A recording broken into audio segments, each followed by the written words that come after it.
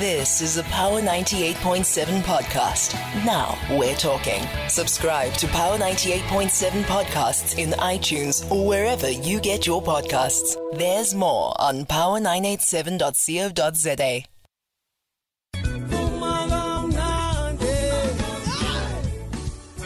So yeah, you'll see them going down right in their red regalia, when they dance into this song as they more or less convince you and me that they are the party of choice. Bavuma kamnandi, that the EFF will then be taking over as the next in government. I want to play you a little bit of what Julius Malema said there, and when we come back, we'll reflect with Tobani Zikalala, who's joining us as a political analyst. So let me just welcome Tobani in to the conversation as we more or less get a sense of what's happening here. But then we'll also go into our conversation, then play you that particular speech. Tobani, good morning. Welcome to the show. Good morning, my brother. How are you? I'm okay. How are you doing, Tobani? I'm good, man. Without the troubles of life, we are good. No, man. I can imagine it was a very busy weekend for you guys there in KZN, especially when you look at the fact that there was, the EFF wanting to fill up Moses Mabhida. There was also Ngizwe Mchunu, who was on the other side as well, trying to mobilize and get his people on the ground. So, the people of KZN this weekend, politically, they were really spoiled for choice. The EFF, let's start with the numbers. Did they manage to really attract the numbers that they had wanted here? Looking at the fact that their detractors around 11 o'clock, they were already sending out posts there by X saying that the center is not holding, is not make sure. But then I think around 2 o'clock, we saw a little bit of a different picture. What did you read into what was happening around that particular time, the morning going into the afternoon of that manifesto launch? I think they pulled respectable numbers. They pulled respectable numbers, but of course, there's always going to be a backy whether it is filled up. Excuse me.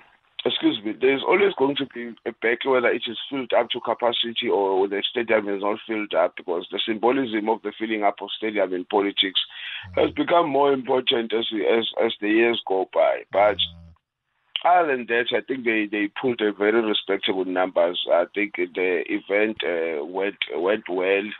I think the statement that they wanted to make, I think at some point they were able to make it. But I think also the issue of how the program went, the long speeches, and of course the discipline of members, because at some point the stadium had been showed that it was full, but at some point you saw that there were people who were leaving because the speech maybe of the president became too long for them.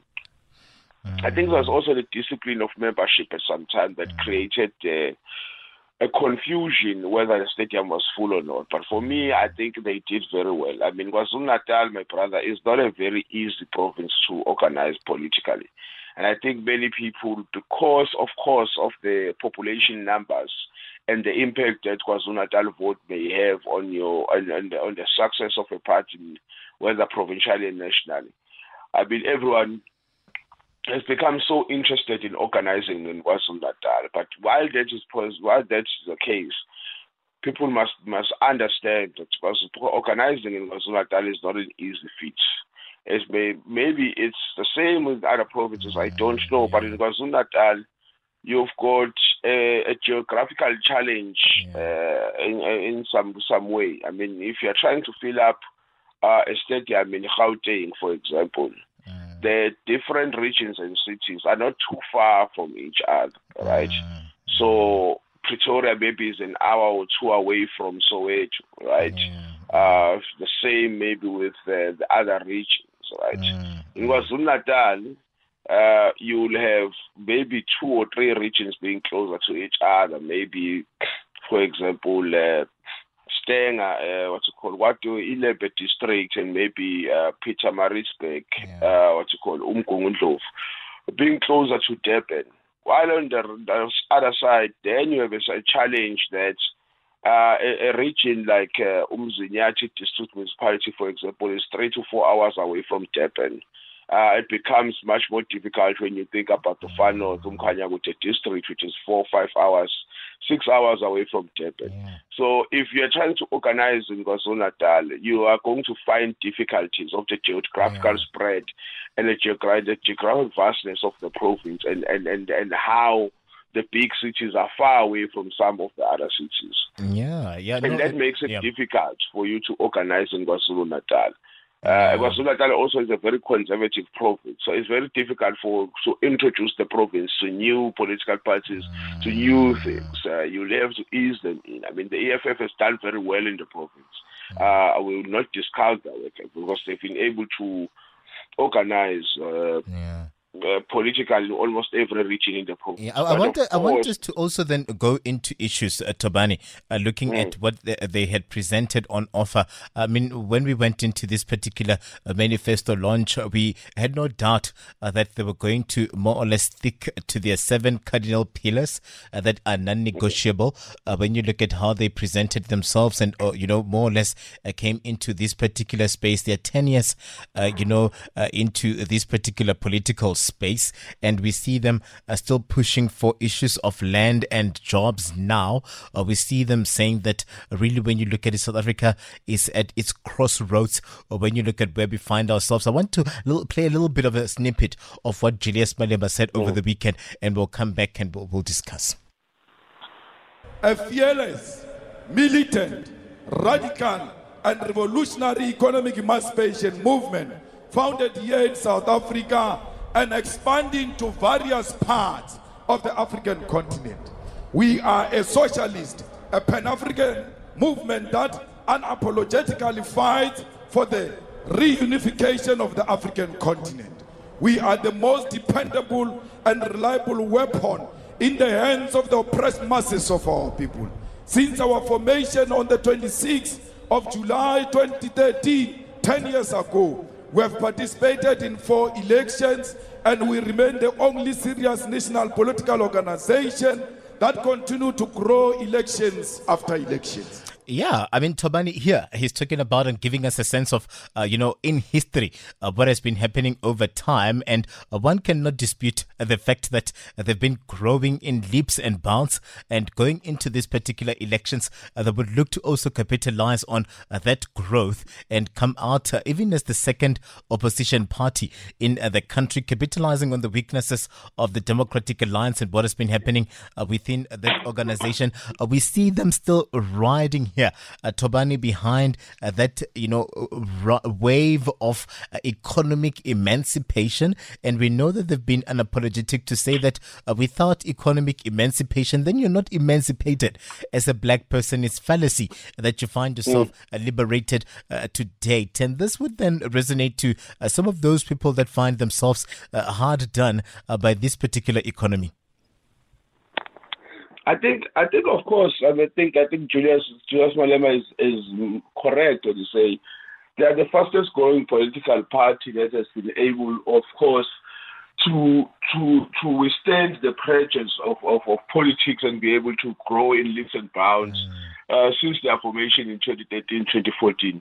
And of course, I think in some of their analysis, they are very correct when they say, whilst there may be some political freedom, of course there may be ideological debates whether, of course, political freedom can be separated to economic freedom, and whether freedom can be separate, can be divided into 2 parts. But I think they are correct in to say that there is a sizable number in the population of South Africa that has not experienced true economic freedom.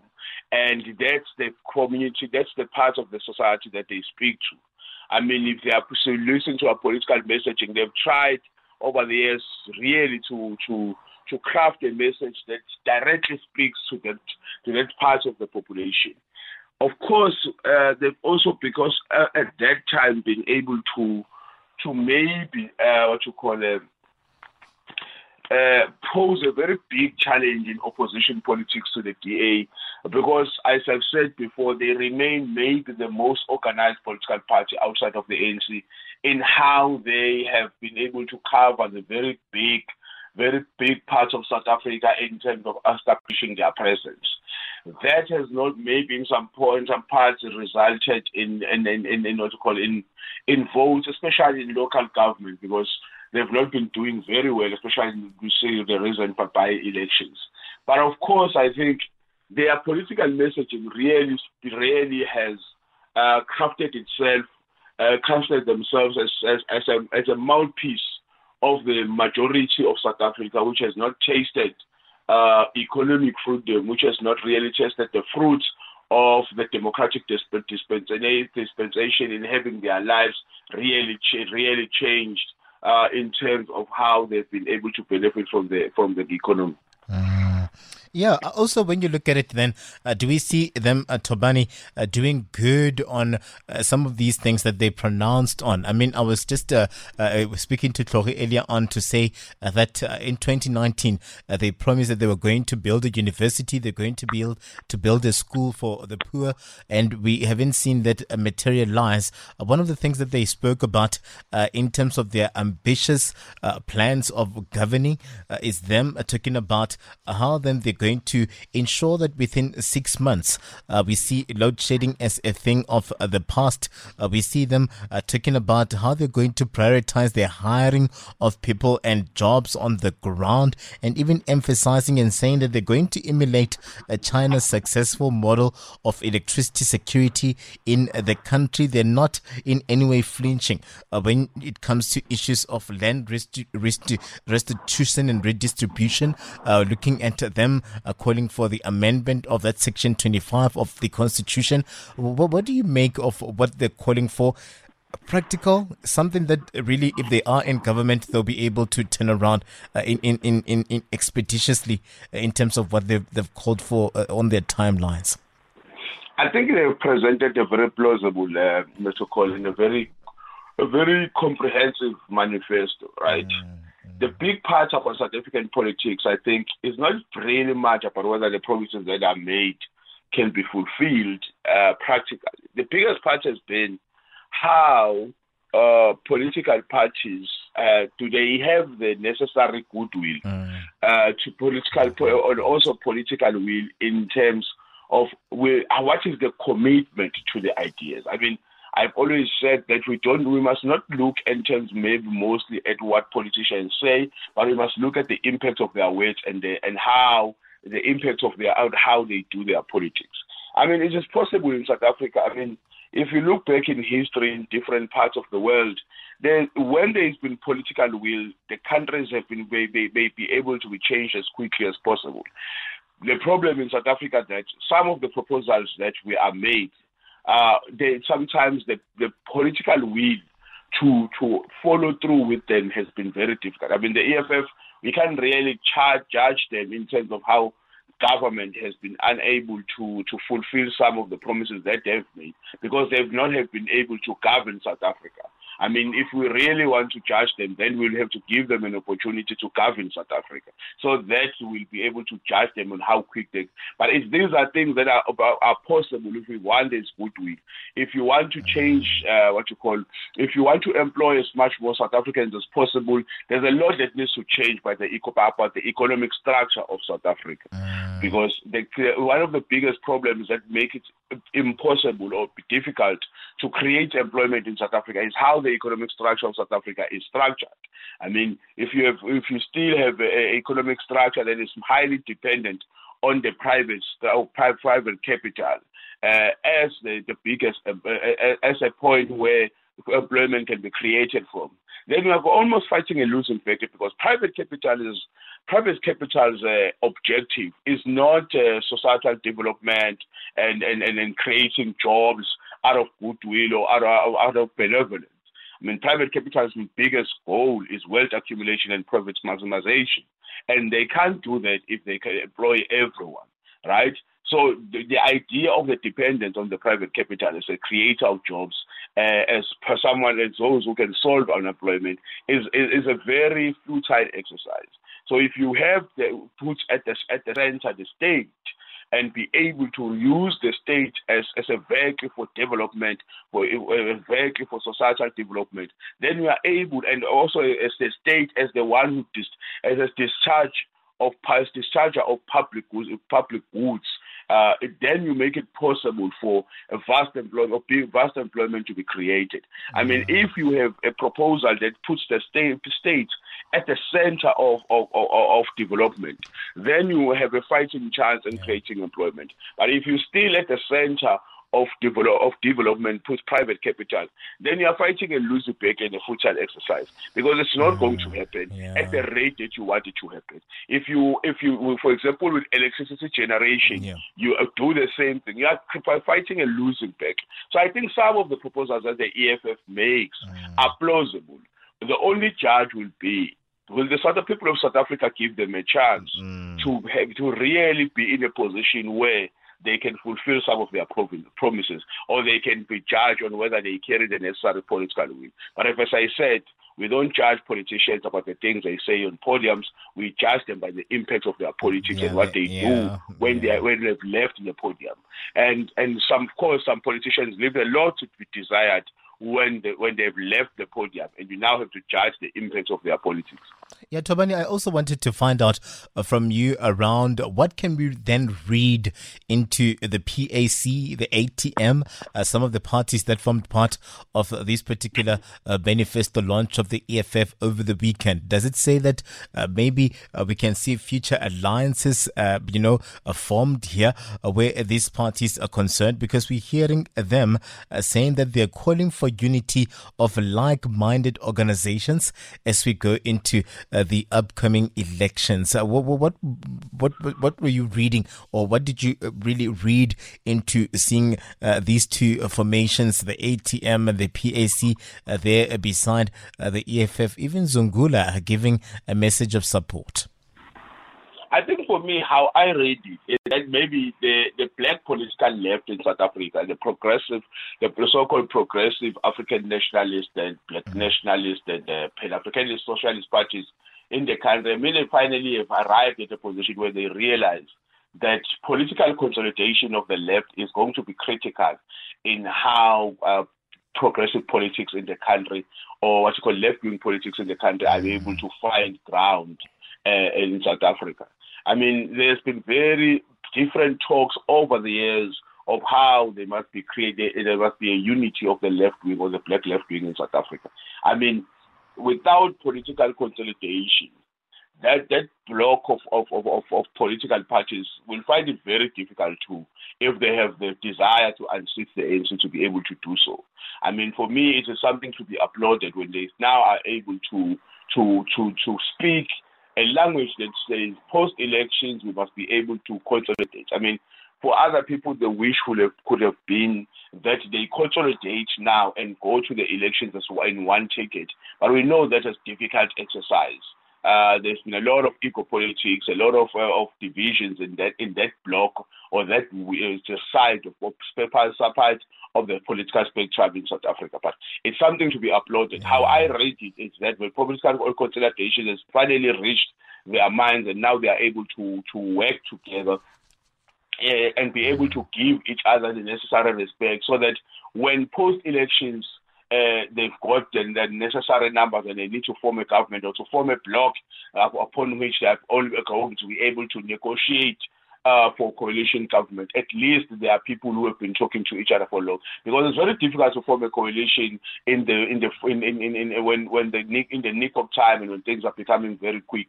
It's very good that they've become used to each other. They've become used to make their supporters used to the fact that they are like-minded parties who believe mostly in the same things, and that for me it bodes well for the future. Maybe in the future we'll find a very consolidated political left, and we'll not find many political parties who say the same things but do not get along. I mean, if you look in the right wing, in the so-called liberal conservative political parties in the country, there is almost a mutual respect, even though those parties may not work together, may not be one party, and there may be many of them, but there's mutual agreement. There's mutual respect and mutual agreement, and those parties are always able to consolidate.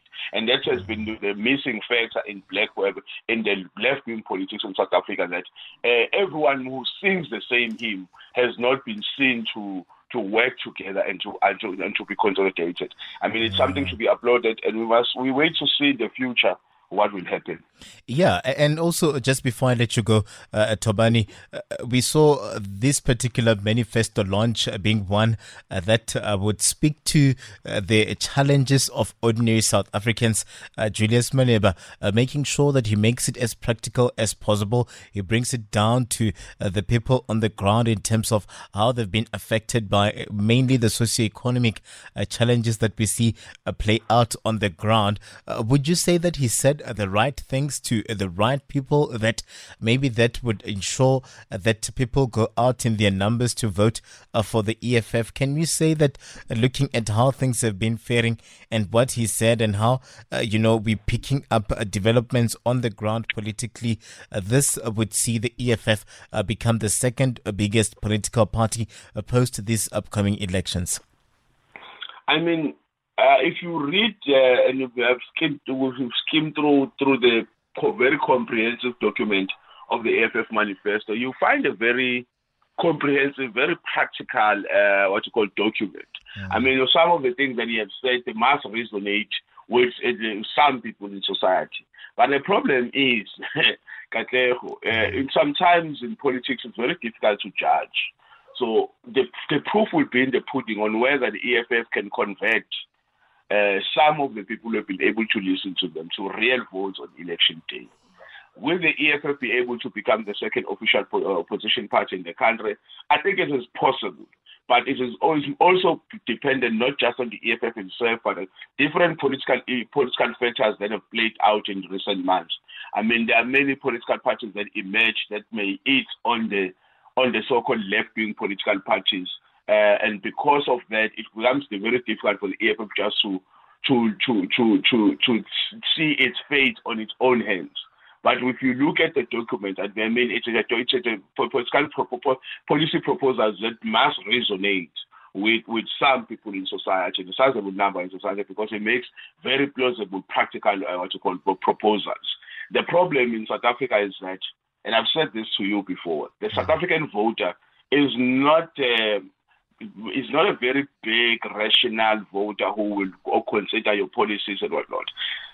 It is whether it will rely on whether the EFF is able to play into the emotions of the South African voter, because the South African voter mostly is an emotional, nostalgic voter. A voter who votes based on how they feel and on their feelings. Not a rational voter who will go through different political manifestos and choose one that is more plausible. I mean, over the years, it has not shown to be so. It would be a very big change if in these elections the South African voter in majority, not that there is no such a layer in South African society which considers policy proposals, but the majority of the South African population, which the EFF, the economic freedom fighters, speak to, is not a voter who will go through the long document of the manifesto and make a decision. So it is a matter of how does the EFF use its manifesto to touch into the emotions of this voter, who may not really consider some of the proposals or go through the proposals,